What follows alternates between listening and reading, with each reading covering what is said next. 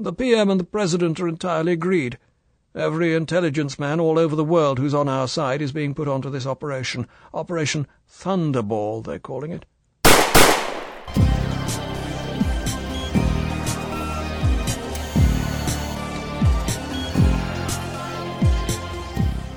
Hello, dear listeners, and welcome back to the James Bond Complex, the podcast where we study and appreciate the James Bond phenomenon in all its shapes and forms, from Fleming to film and everything in between. I'm one of your hosts, Edgar. I'm Matt. And this week, it's been a while since we've been in the saddle, over a month at this point. Yes. And I was very much looking forward to this recording session because both the book and the film we will be discussing today are of great interest to me for various reasons. The book is Thunderball, released in 1961, written by Ian Fleming, although there's a lot we can talk about with respect to who actually wrote this damn thing.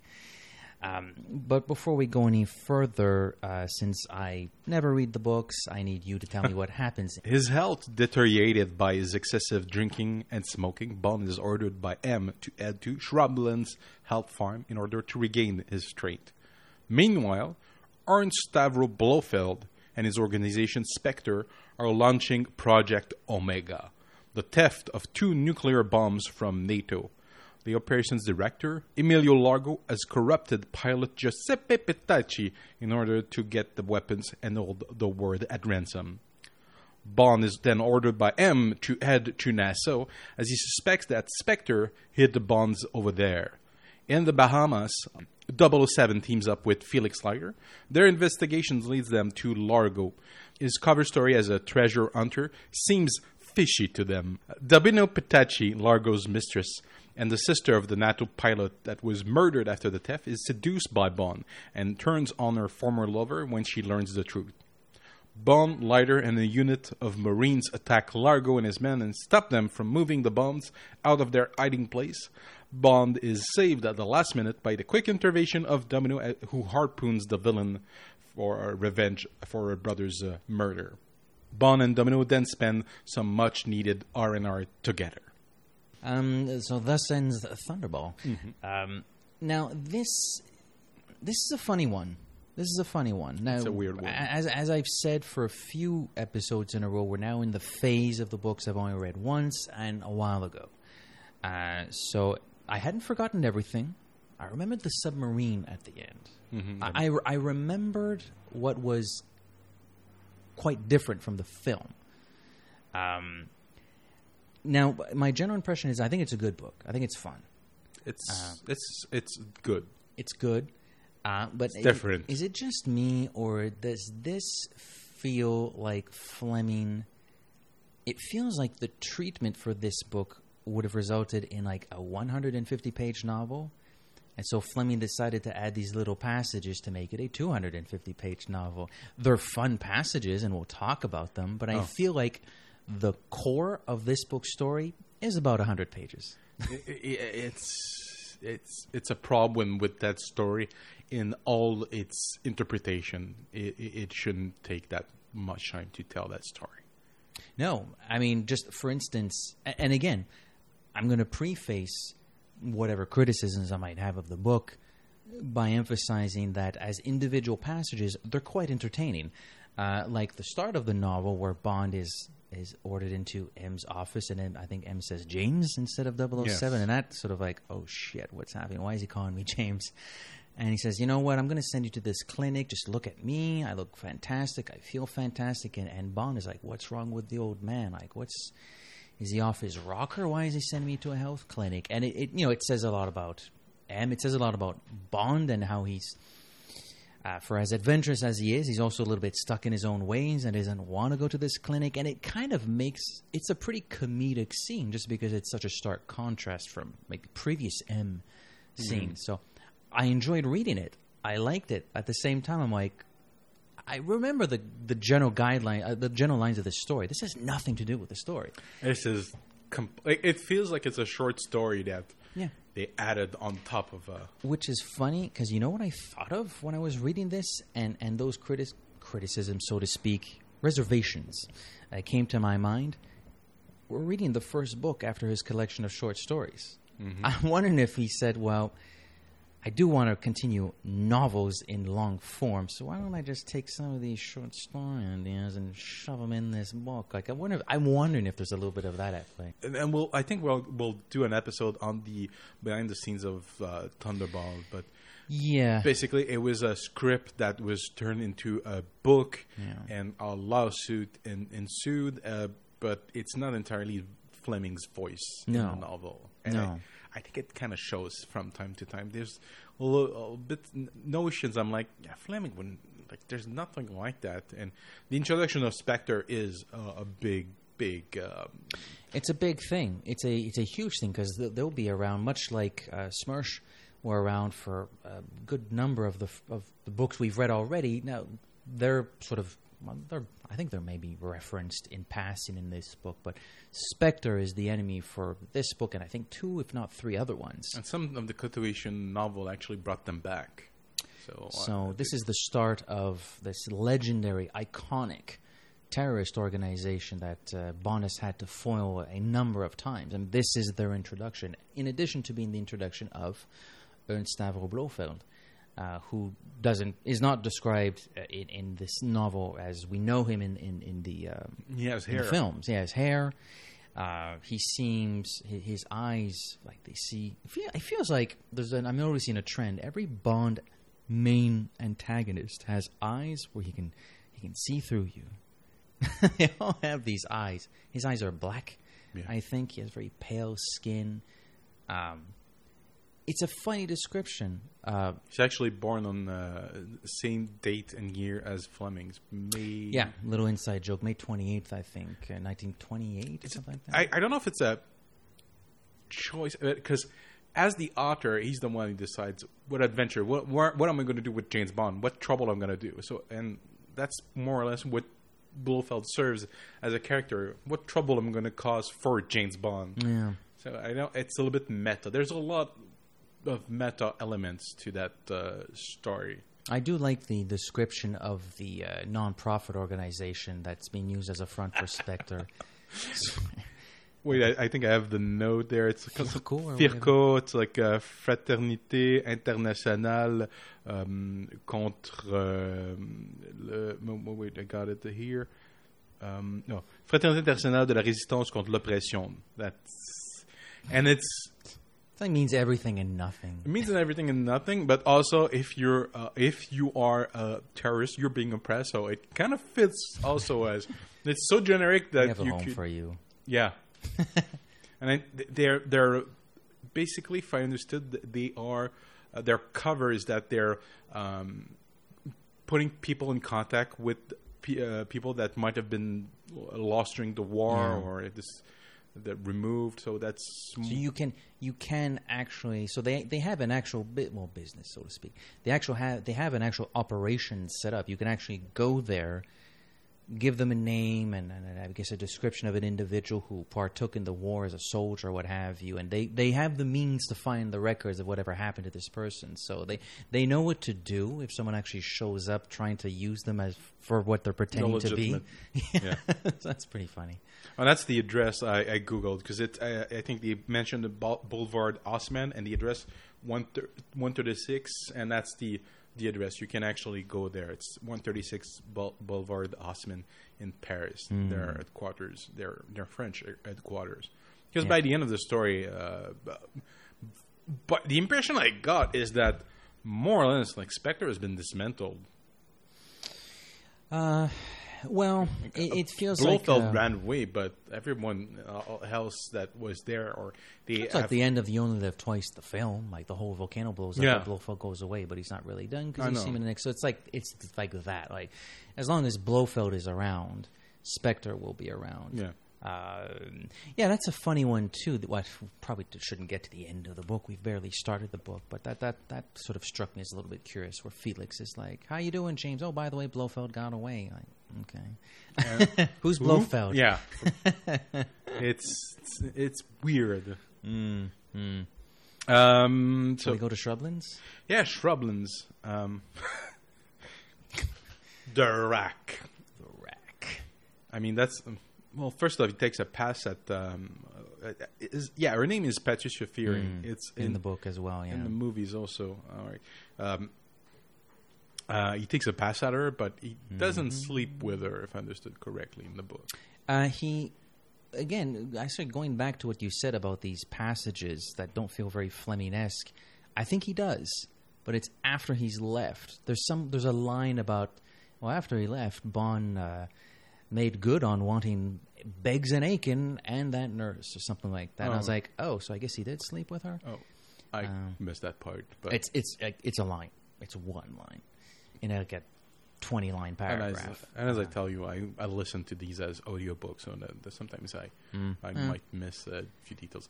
That being Jason Isaac should have been James Bond.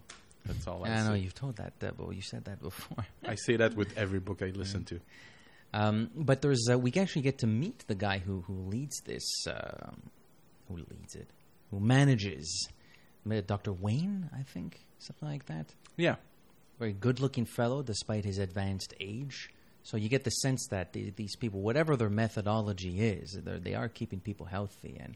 And I think he's drinking tea. He hates tea, but he sort of gets to appreciate it to a degree. It's funny. I do think this passage is quite funny in the sense that Bond is doing most of the things he hates, like eating well, drinking well, staying active. And then when he goes, I know I'm skipping ahead a little bit. When then he goes back home, and his maid May, she sees him as a different man, but not for the better. Like, she doesn't like this new Bond. And Bond's like, "What do you mean? I feel fantastic. This is great. M was right all along." Like this, it's a surprisingly funny book. Yeah, no, it's what also plays with the notion that often in fiction, heroes, there's a cost for them to be a hero. It's often physical. I'm going to reference the Batman movies, but like in the Dark Knight, there's a physical cost for Bruce Wayne to be Batman. His knee is destroyed. It's okay to talk about Batman. We've actually launched our Batman podcast.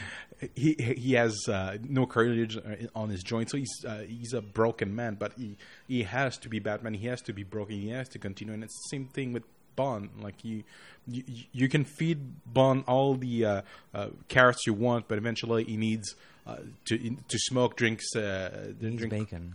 Yeah. He needs bacon to perform as a hero. And it's also the description of his health at the beginning of the story is based on Fleming's own report, because he went to a health farm in the 1950s, and it's based on his experience there.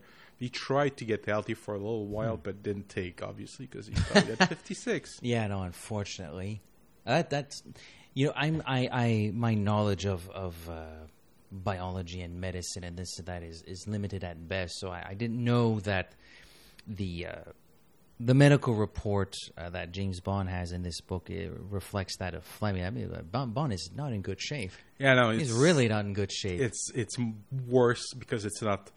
Bond's supposed to be 35. It's probably more like a man that's 45 flash and who has not been taking care of himself. Yeah, so it's not, but it's when he describes at the beginning how much he's coughing and like general uneasiness, like he's hungover and he's in constant pain.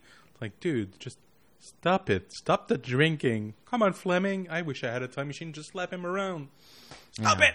But I love how it's one of those things where when you start changing your habits. And it's hard. I mean, I'm trying to personally change my habits. It's hard. I've given it a bit of a go myself, and some of those decisions you feel you have to make or really should make. Some of them are not easy, and the alternatives are not necessarily as pleasurable as you'd want them to be. But what I found funny about having myself about a year and change at this point, I really changed my habits. I really don't drink like what I used to. I don't really eat what I used to. What I find funny about this passage is how Bond, despite himself, kind of like, oh, it's tea time. Oh, I need that tea now. I'm like, but you hated tea, brother. Yeah. No, it's a funny passage. But we meet Count Lippi. Count Lippi. Who's a bit of an interesting character in this version. He has that little thin mustache. He has the face all women would kill for. I don't know how Fleming writes it, but Yeah, it's a very dashing personality, although very short-tempered. Yeah, and he's. We've learned that he's actually a member of Spectre eventually, and it's complete coincidence. Yeah. Yeah, at the very, very end of this entire passage, there's like a little mini paragraph for, well, this series, this encounter between Bond and Lippy sent off it was a chain reaction that would, threaten the world. And it's okay. And it's honestly, it's meaningless. Again, it's like, you know what this is like? This is like the film, the Thunderball the book. Is like Spectre the film. I love most of the scenes. Stitch them together to make that 2.5-hour movie. I'm like, I don't know if this is the best Bond movie, but I like the scenes. It's weird. So we go back to M. Mm-hmm. Actually, you know what? There's a Spectre meeting. Yeah. Coincidentally, the chapter is called Spectre. Yeah. I thought I saw the Spectre of Defeat. And this is our introduction to Blofeld. They go through his origins. Yeah, the whole story, the entire story, and it's funny that they never brought that story. Because the thing they put in Spectre is complete BS. I hate that he's a brother. I hate that he spent the 20 years planning a revenge against James Bond. Is completely ridiculous. And when he reveals his name, my name is Ernst Stavro Brovel. Except for dudes like you and me, for the common viewer, it means nothing. Yeah. It means nothing. And it's like in Star Trek in 2 Darkness, my name is Khan. It means something if you're a Trekker. It made it even worse when he went, wah. Yeah, I remember that part. This is so much more interesting than anything they've done in any movie. The fact that he's a war criminal, basically. He worked against.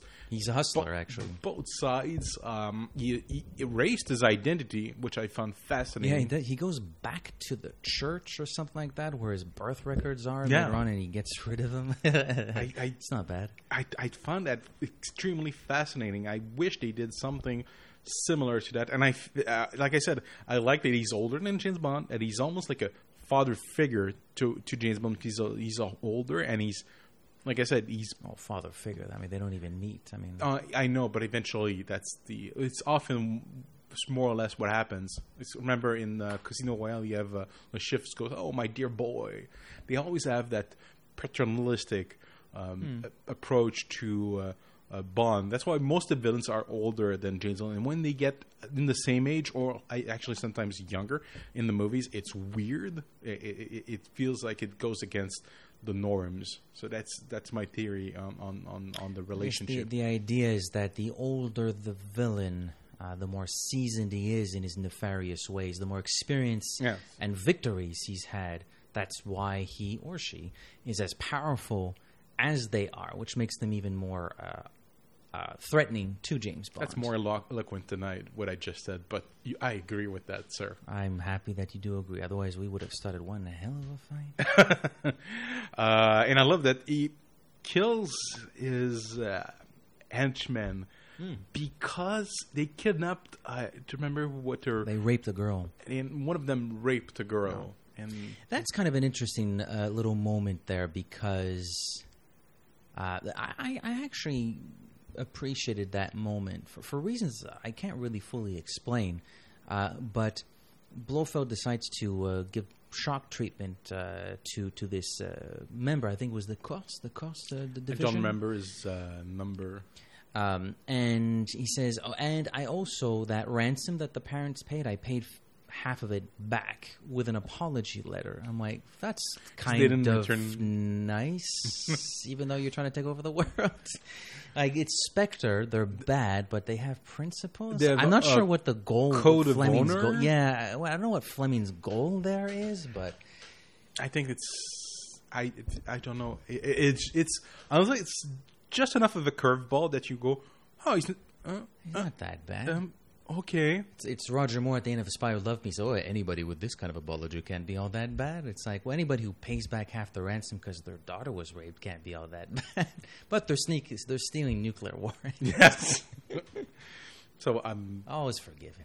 And he takes some pills to No, it's okay. Is it a pill or a candy or a breath mint? Like a breath mint. Yeah. Whenever he's going to give bad news, he takes a breath mint. I think that's how Fleming describes it, which is kind of a weird little tick, but it's cool. I like those little details. So, Spectre, by the way, is a organization that has, I don't remember how many of them there are that are numbered, but essentially there are these, not divisions, but it's almost as though there are three members that are from the same nationality. Like there's a German trio, there's a Russian trio, there's a Corse trio, there's an Italian trio, and they're cells. There you go. They're either former mafia, or they're former SS, or whatever the case may be. Former Union Corse, which we'll talk about in a movie soon enough. They're former Union Corse are inspectors. So they get all these gangsters and terrorists, and they hire them inspector, but they remain in these like national cells, which I thought was kind of an interesting little, I guess for communication purposes, it simplifies things. So, and Blofeld's not number one. No, he's number two. He's number two, and they do this to make it harder to capture them or something like that? It's a rotating number designation means they're harder to... Feels weird, though. It feels weird. Yeah, I know. Blofeld is number two. No. Hey, wait, what's that voice? No. Oh, that's the Emperor. My dear Prime Minister. Oh, no, that's the film website. Still good. So that's and they discussed the plan. The plan is going. That's the thing, because some of the storyline is broken. You go back and forth chronologically. I mean, sometimes they're in the planning stage, and you go a chapter, and they're doing it, and you go back. Like the timeline's a little bit broken. And I don't really. Ultimately, the encounter between Count Lippi and Bond at Shrublands, meaningless. How is that negatively impact? I think it's been delayed for a couple weeks or something like that, but it's really not a big deal. It's really, I honestly, it's I never understood that part in the book and in the film. We'll discuss it when we get there, but in the book, it's like, okay, you noticed that he had a tongue tattoo. After Lippi notices that Bond noticed, he traps him in the rack. After that, stretchy.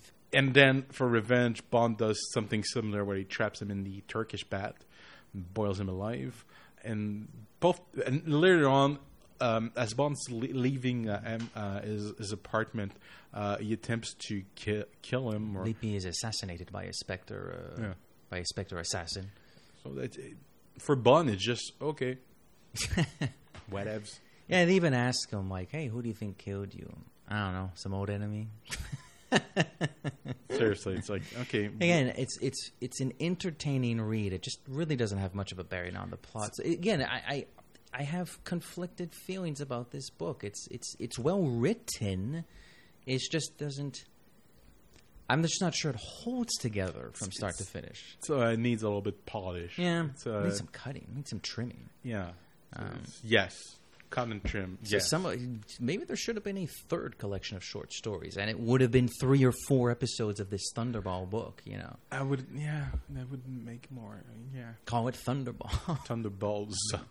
Yeah, there you go. And then we meet Giuseppe Petacci. I thought it was Petacci. CH in Italian. Doesn't that make the K sound? But there are 2 C's, so is it Petacci? I always said Petacci. I think in one of the movies they say Petacci. I'm not sure. But it's written... Yeah, but I think they're saying it wrong because it's written CH. I don't know. But there's a second C in his name, so maybe it is Petacci. I always said Petacci. I'm pretty sure our Italian... Ciao, belli. Di Roma, you know, if you're listening, you know, CH makes a K sound, right? I'm pretty sure I've learned that. I don't speak Italian fluently, but I know a little bit of it. Yeah, but so Petacci, we'll go with Petacci, whatever. Yeah, so we see him, which again, what a funny little this chapter is like 15 pages long, and I kind of liked him. He's okay, I guess. He's funny, but it's those characters that, dude, you are in over your head. You don't realize how screwed up you are. You're going to your doom. Smiles and yeah. He's thinking about the cars he'll have and the money he'll make, the and ladies the women he's he'll gonna get. And he gets a knife through the old knife through the neck up into the brain. The brain is just like, oh. And he's happy that he came up with the joke. A delivery of one bomber with 2 nuclear bombs signed here for delivery, and then gets he's happy. He's like, I did it. And I mean, I guess it goes to show how ruthless Spectre are. Once they've used you, they'll dispatch you. They'll cut overhead. Because he's completely bought and paid for. I mean, he's not. When you compare to the both live action movies they did, he's not. He's not a double, and he's not a dope fiend. He's just happily going with the plan. He's in it to win it. He's a complete tool. He's a patsy, and he doesn't realize it until he has something stuck in his brains. Yeah, so it's again, that's a strange paragraph because it's a very detailed paragraph on how he poisons his co-pilot and the people in the other room, whatever those things are. And how long it takes to get there, and then he has to change trajectory, and he's reading the map, and it's like, and he just dies. So he did, and then we bugger off to the Disco Volante. Yes, it's true. We still don't see Bond in Nassau. That's another thing I know. Bond is in Nassau, like at page 100 in this book. Chapter 11. Half the book is done. It's ridiculous, and it is a problem with every iteration of that story. It takes its time, but I love that chapter. The way Largo is described. I like it too. He's a pirate. Well, no, he's not a pirate, but he's a pirate in the movie. In the book, he is like a physical specimen. He's not that much older than Bond. He's pretty young. He's like 40 years old or something like that. He's a former like water ski champion. Yeah, massive hands. Looks like a Roman from the Gladiator. The Gladiator, like the coins.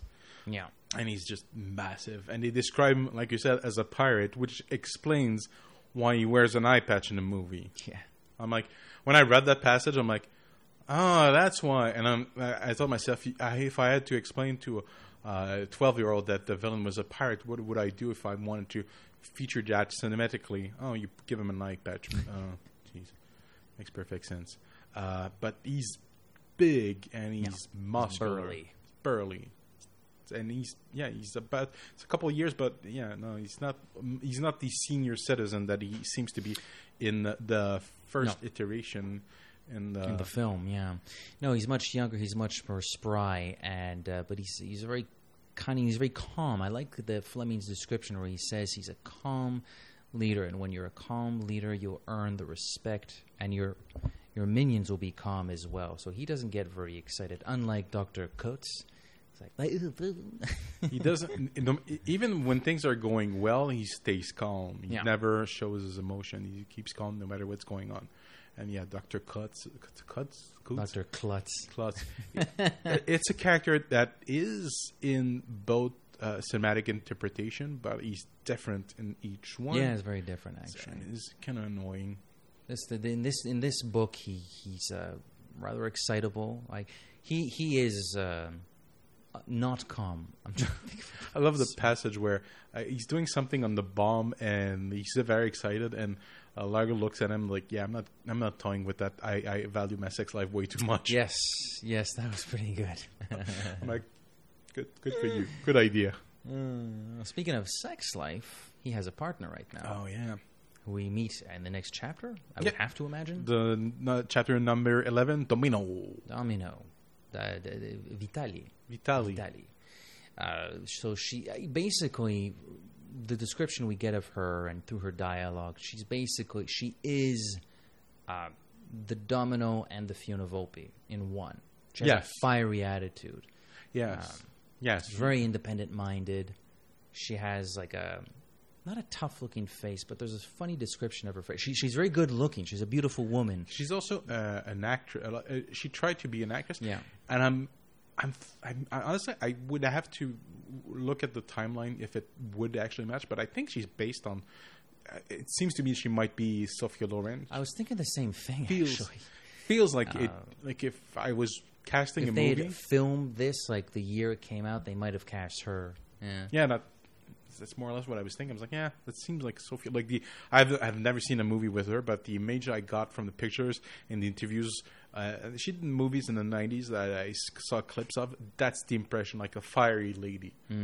That's something that surprised me going back to the book, because in the film, in both versions of the movie, kept a woman. She's much tamer. Yeah, she's much like calmer. And this one is like. She has an attitude. She's kind of fun. Yeah, she is kind of fun. She's not the amorphous blob. She's not necessarily at the top of the list, but at least, we don't mind spending time with her. And they have a little meet cute at the dépanneur getting cigarettes. Grocery store. Yeah, she's getting cigarettes. She wants cigarettes to help her quit. And Bond shows up and says... I've tried that. Yeah, it's like, I'm an expert in quitting. Which is funny, because he did actually try quitting through his time at Shrublands, so it's a bit of like a callback to the further part of the book, again, which is why I find this one to be one of the more comical novels. I sort of like the lighter tone this one has. It feels more like the movies, even though like the tone that the movie. Yeah, which is funny because the first one hasn't come out yet. Yeah, but maybe he had a sense of where they were going. But again, it's a treatment. No, excuse me, rather the other way around. It's the book that resulted from a film treatment. So. I would have to imagine the original script or whatever version of the script Whittingham and Fleming wrote and McClory wrote, maybe had that special tone about it, so that sort of bled into the novel.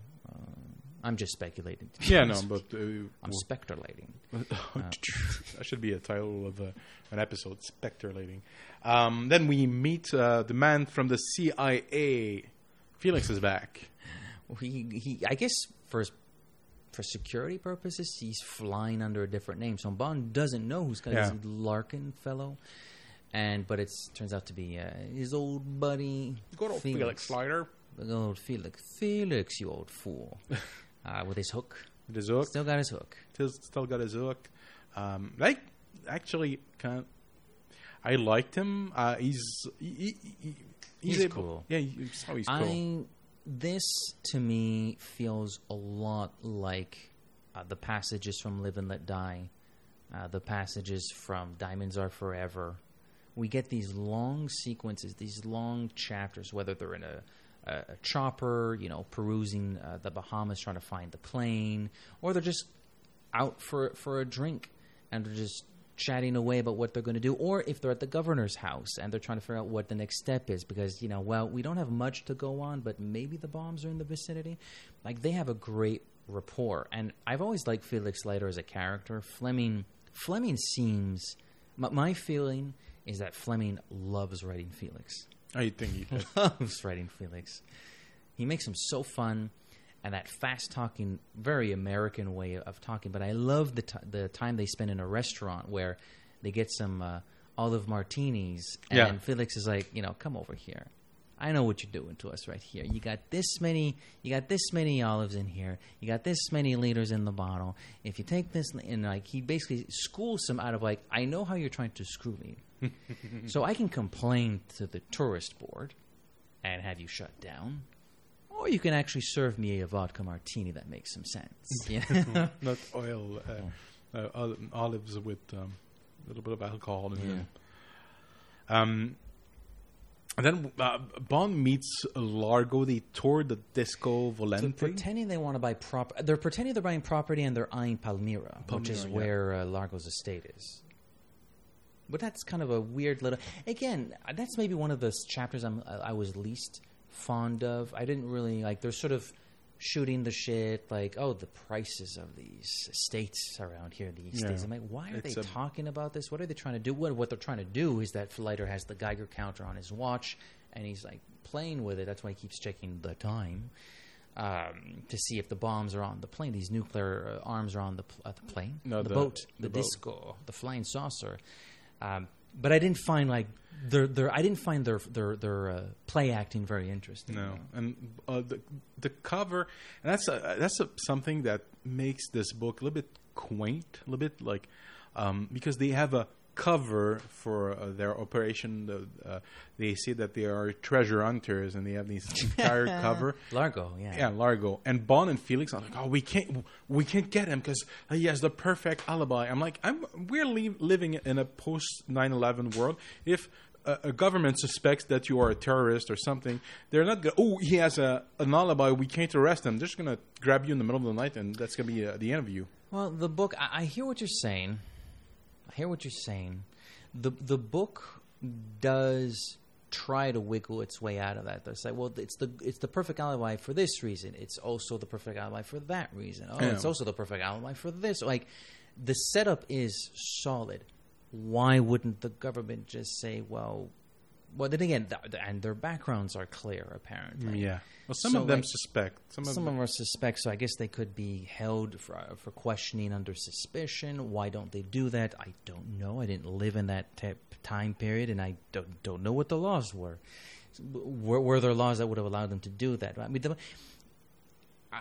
I'm going to give Fleming a little bit more credit. I think he does try to make us understand why their alibi is so strong. You know, they don't.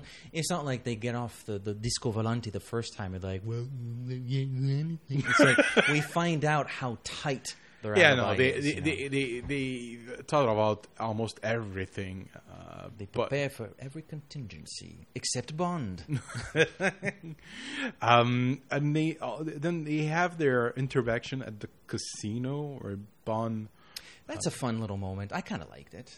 Yeah, because Largo is, you know, hey, my friend, Mr. Bond, let's play a game of whatever this game is called.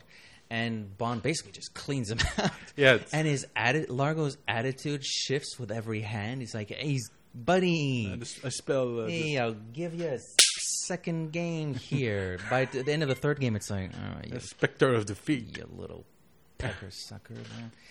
And yes, the wordplay, the Spectre wordplay. I had forgotten that's in the book. That's kind of funny. Again, that reminds me of the interaction between him and Hugo Drax and Moonraker. It's something that I was going to play with words just to mess with the villain. Or Brosnan and Elliot Carver. Oh, if I'd be awash, lost at sea. That's like, really, guy? Yeah. So that's kind of cool. And, of course, Bond is a good winner, so he offers a domino a drink. And that's when he learns, because it's an assumed name. Vitaly is not her name. That's where we find out that... Yes, I can't remember what her real name is.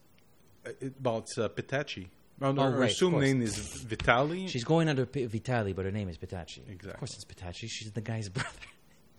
Sorry. But that's when Bond learns that they're related. Mm-hmm. And it's never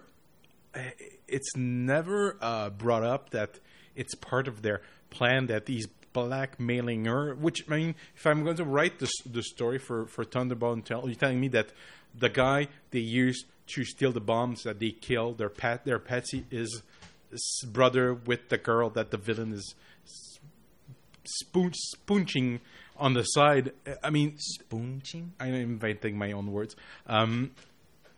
Would you have thought of something? Yeah, no, what I didn't want to use any... No. But I mean, Spectre, like, wouldn't Spectre have, like... I hear what you're saying. Wouldn't have Spectre planned for that? Yeah, I mean, that seems like... Nobody thought of that. It should have been either part of their plan, or we're blackmailing you, we have your sister, if you don't do this, we're going to kill her. Which makes perfect sense. And now it's a coincidence. Yeah, it's a really weird coincidence, goes completely unexplained. They should have used that in their plot, and it seems like an afterthought. However, on the topic of sequences that I quite enjoyed, but that have no bearing on the plot whatsoever, is Domino's story about the players package. I thought that was so. You know what? I'm going to tell you a little story. I read this book I finished it early this week, but the big chunk of it, I read it on, I think it was Sunday. Mm-hmm. It was Sunday. And I left the apartment. It was a beautiful day. It was a warm day. So I just actually went across the bridge to Verdun and sat down and said, okay, gonna get through this book, or at least most of it, anyways. And it was that afternoon that I read that passage, and I don't know, was it just because it was a beautiful day? Was it because I like Domino, I like her character? I thought that was such like a sweet passage of the book. Like, that's kind of cute that she would like think up a story like that because she's looking for. I was, what do the kids say? I was getting the feels reading this passage, like completely out of left field. You have no idea why it's in this book. It doesn't have to be in this book. It's completely made up. Also. But of course, it's completely made up. Yeah, it's her. It's her fantasy of like what this hero, the life, because inside of the packet, it's also the same guy but much older. I can't put my finger on it. I really, really enjoyed that story. It shows that she's creative and she's a bit of a romantic, despite her the attitude she gives to some people. She's a bit of a romantic. Yeah, no, she's not completely broken down by life. She's in control of what. She's a mistress for Largo, but she's in control of her. Like when she tires, or when if they didn't have the plan to blow up the world, she would have called it quits eventually. Yeah, she did that before. You find out that she's been after her career as an actress more or less petered out. She's been to stay on the same keep her lifestyle going. That's what she's been doing. She's in control. People on their bikes passing by looked at me a little funny because I was like, "Aww." Really? No. And then we have a good sequence because they're still investigating Largos, swimming the gauntlet. Well, they're trying to find the plane as well. The plane.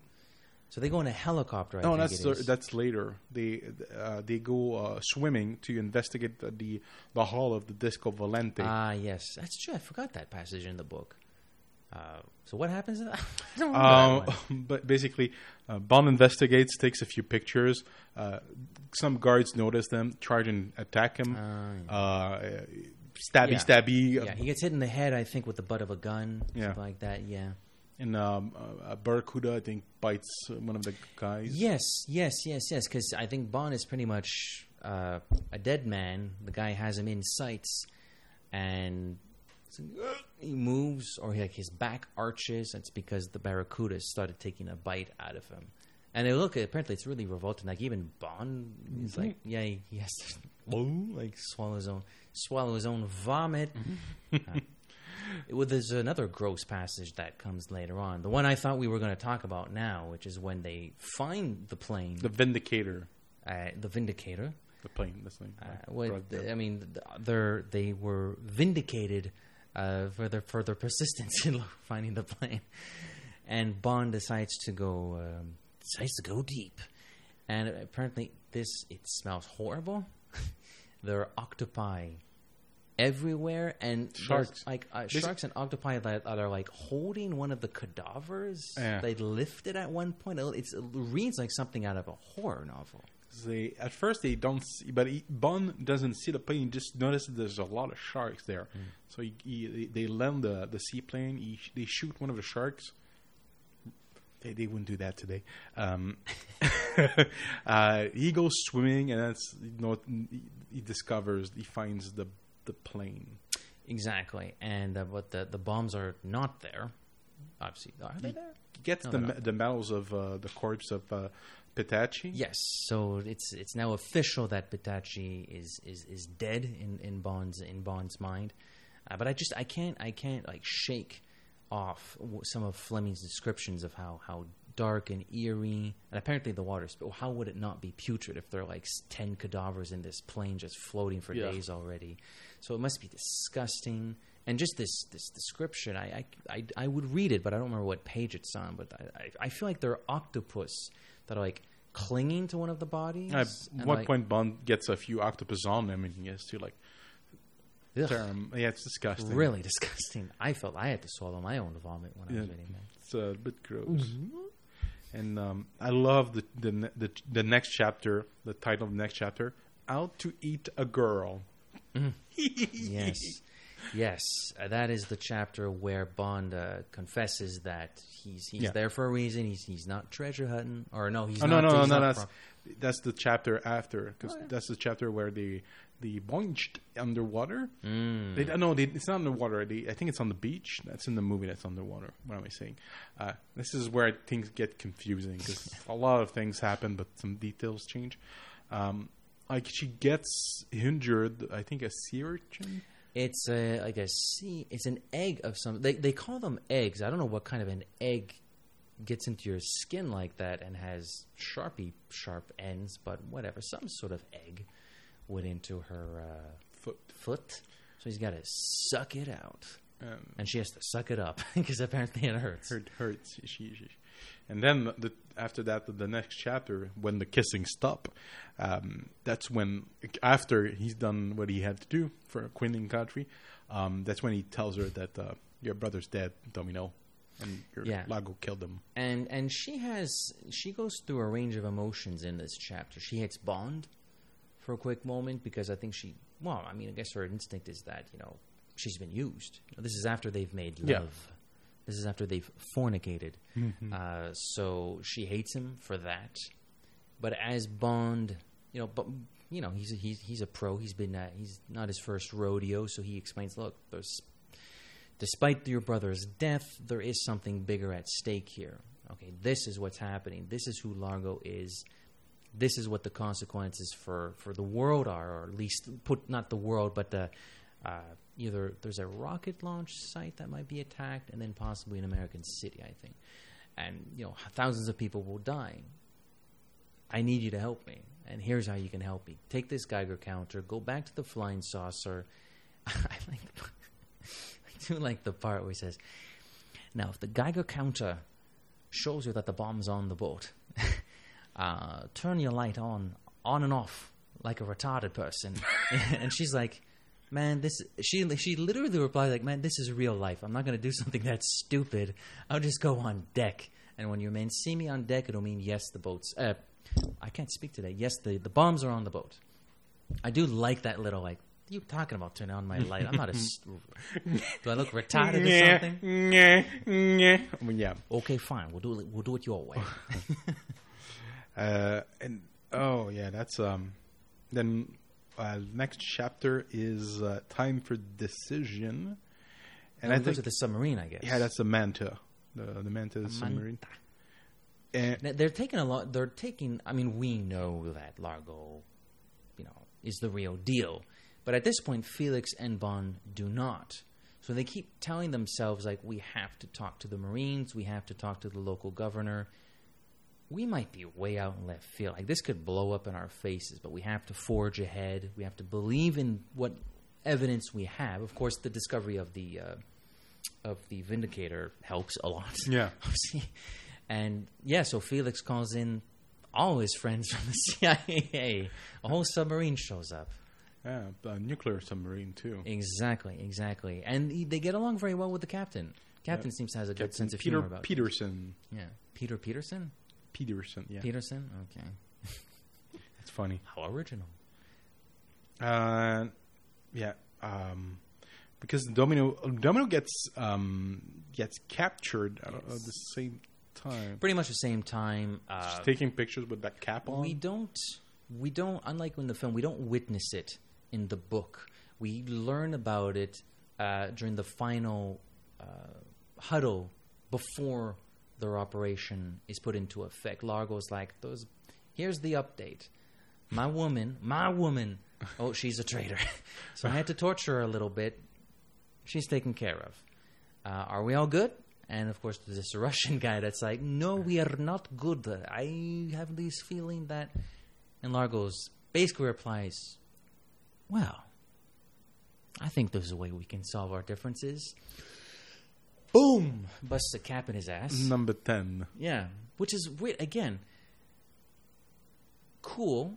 Although we saw a traitor perish earlier when Blofeld gave him a shock. It feels like the same thing again. Same beat repeating. And why are we doing this with about 40 pages left in the book? With 20 pages also, left when I read that, I'm like, really? Why is this guy trying to bullshit his way out of it? Not bullshit, but why is he trying to disturb the peace, so to speak, now. Yeah, you're gonna need all What the an manpower idiot. you need you can get. So why do you shoot him? Yeah. Well, you need he runs a tight ship, man. Yeah, very tight. Cutting overhead. And this is basically where the book starts wrapping up. I mean, It's a really for a 260-page novel where there's so many little non sequiturs or what appear to be non sequiturs. This one's over like that. yeah, they send the Marines out. They Underwater, so basically, what they're doing, they figured out.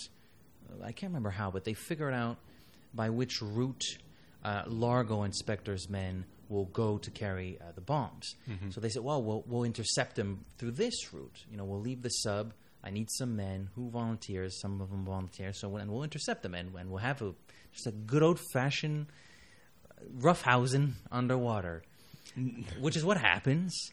I love Largo's chariot. His underwater chariot. Oh, yeah. That's kind of cool. He's like sitting on it. Like I didn't really. I figured what it was, but I Googled it. Like a chariot, Italian chariot. It's kind of cool. Oh, really? It's like this thing that goes underwater. It almost looks like a submarine missile, but there's a seat on it. Yeah, it's really cool. I was like, that's badass. I like Largo. Actually, yeah. Of the villains we had, he's a little bit more hands-on than a lot of them have been. Like gets involved in the action. He's the youngest. He's the youngest, I think, anyways. and I think he's a fairly fit physical specimen. I mean, Well, it was just a few years ago. He was like a water skiing champion and various other sports. He went to the Olympics or something like that. Yes. So yeah, I mean, this guy can. I love his cover. That he's. Oh, I just inherited my wealth. That's his cover. Yeah, Okay. great. See, I'm telling you, this alibi they have, it's foolproof. It's foolproof. You can't defeat them. Oh, and then if they get away, they can always say that, oh, we got attacked. It's not our fault. We thought that we were little criminals. Blah blah. They always think of excuses that the villains can come up with to get out of trouble. I'm like, okay, dude, you're literally fighting. Like just get it done. And eventually, Bond is trapped. Exactly. Well, this looks like this is the last book. We're not going to get another Bond book. This is the man with the golden gun a few books earlier, and just as he's going for the kill, 'cause he's carrying an octopus in his hands. Yes, Bond is fatigued at this point and injured. So Largo, not only is he an impressive physical specimen, but I guess because he was just riding on his chariot and not part of the fight, he's in better shape than Bond is right now. And yes, he takes this octopus. It felt like he was doing it in a mocking manner, like I'm gonna put this in your face or something like that. I don't know why he's doing that. Just to mess with Bond. Bond grabs a rock and I think he tries to dodge him, and eventually he puts the octopus in his face, and one of the last things he sees is somebody else. Like he thinks it's one of his men going the arena, so he's trying to avoid. And just as Largo is trying to kill him, he stops suddenly, and he's able to remove his mask, and he realizes it's Domino that killed him. There's a spear in his neck, I think. Very grisly demise. Quick demise, though. You probably don't last long when there's a spear piercing through your neck. If you don't lose all your blood, one of the fishes around is going to get... Because the fishes have been agitated. Well, that barracuda from earlier only ate one dude, so why don't you chow down on this? Delicio. It's pretty much like the end here. Oh, the end is so funny. They're in the hospital, resting from their wounds. I mean, Domino has been tortured with. I think it's like in the movie. Doesn't Largo describe that he took ice in his cigar? I feel like he does something like he does in the movie. So she's a little bit out of it. Bond is definitely out of it because he suffered some injuries through the underwater battle, and he's visited by the doctor, and all Bond wants to know, where's the girl? Where's the girl? He's shaking this doctor, finds out where Domino is, goes to see her, and he's at her bedside, and he's so tired that he falls asleep on the floor next to her bed. It felt like when your dog sleeps next to you and he's on the floor. It felt like that's what Fleming was describing. I don't know if that was the intent, but that got a good chuckle out of me. And that's how the book ends. Bond is sleeping like a good little guardian dog by Domino's side. I'm like, are you serious? This is how we're ending this thing? It's cute. It's cute. I mean, before we go with thoughts of feelings, I'm going to go quickly to the year 1961. 1961. This is the year that Kennedy was sworn in on January 20th. First time that they sent somebody in space. Yuri Gagarin. Yuri Gagarin did his flight. Yuba City crash. There was a B-52, March 13th, 1961, that crashed near Yuba City in California. Problem with the fuel, the fuel gauge was not working properly, so they had less gas than the fuel that they required to finish their course, and so they had to evacuate the plane. But it was an interesting thing about that plane. It had 2 nuclear warheads in them. Thankfully, the warheads didn't explode, but it's still very interesting because it seems like something from Thunderball, actually. The launch of the Apollo program, which coincidentally it's something that's sort of echoed in some of the Bond movies, the race to the moon. Dr. No, for one. Exactly. The Soviet submarine K-19, its reactor leak.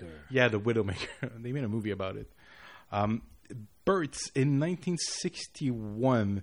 Now, I didn't find that many Bond alumni.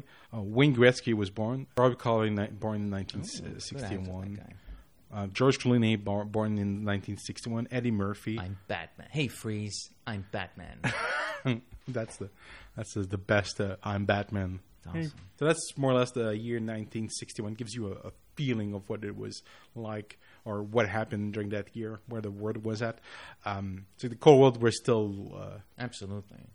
Well, the whole nuclear arms race was a big thing at that point. I mean, the Cuban Missile Crisis. The Bay of Pigs. I forgot about the Bay of Pigs. The attempt at the invasion of the CIA of Cuba, which failed miserably. After 2 days, they ran out of Cuba, and they cut diplomatic ties with Cuba at the beginning of the year. So it's an interesting time to be alive in the 1960s. You know, the Hiroshima wasn't that long ago, really. So I think the memories of nuclear armament and destruction and fallout, and they're still testing weapons. Yeah, I mean, they're fresh in everybody's minds. So the potentiality of you gave the example of the plane that crashed there with the warheads on it. I mean, that was probably on everybody's mind. I mean, today it's more cloak and dagger drugs, special drugs like biological warfare, so to speak. But back in the 50s and 60s, it was these nuclear warheads had everybody shitting bricks. That was the new thing, but today they have so many ways to destroy the world. So that's these crazy bombs where it sucks the air out. I don't know what it does, or it makes your globule rouge go burst. Like just the weirdest bombs. Yeah, like, I would not want to see the effects of what some of those detonators do. Speaking of feelings, search your feelings. You know them to be true. What do you think of Thunderball the book? It's not Moonraker, but it's not Diamonds Are Forever. It's called Thunderball. No, but I mean, where it is in my appreciation, it's in the middle, but it tends to be a little bit higher in the middle. It's not heading towards Diamonds Are Forever. It's heading more towards Moonraker. It's probably on par. You know what? Maybe Casino Royale, because Casino Royale, as much as I enjoyed it, Fleming wrote better books. He did write better books. I would agree. It's kind of it's another Casino Royale, though much longer and a little bit more long-winded than Casino Royale. Casino Royale is very, very to the point. Yeah, it's very succinct structure to it. Whereas Thunderball is the opposite. It's not succinct at all. There's so many deviations, and it needed tightening in editing. There's segments that I don't know if it would have been done by Fleming himself or an editor at the publishing house, but regardless of who could have done that job, I feel like somebody was required to do it. Again, not to say that I don't like the book. It is an enjoyable read. When I was done with it, I said, that was good, but we've read better. We may still read better, but I don't regret having revisited it. It has a strange structure to it. You can tell this one's just taking a while to get to the point. It's weird. It's a weird book. Yeah. So there you have it. Thus ends our review of Thunderball. 1961. Yeah, there's a lot more to come. Shall we share where we are on social media? We have people everywhere. That's right. It's having supper with your wife, with your children. So there's the www.thejamesbondcomplex.com. We have a Facebook page. Search for us at the James Bond Complex. We're at Twitter at the Bond Complex. We're on Instagram at the James Bond Complex. There's also a YouTube channel. Please search for the James Bond Complex and subscribe. It'll boost some of our numbers there. Like and subscribe, please, please, please. And you can download, you can rate and listen to us on Google Play. Actually, I'm forgetting Anchor.com, who actually host us. Thank you very much. But we're at Google Play, so just Google us, and you can find us there. And as well as iTunes, give us a glowing 005-star rating and review on iTunes. I am on Twitter at @00pop. That's the word _OH_pop. I'm at Matt Auclair with 2 T's. With 2 T's, 2 T's. And just as James Bond has a nasty habit of returning, so too with the James Bond Complex in Thunderball the film, 1965.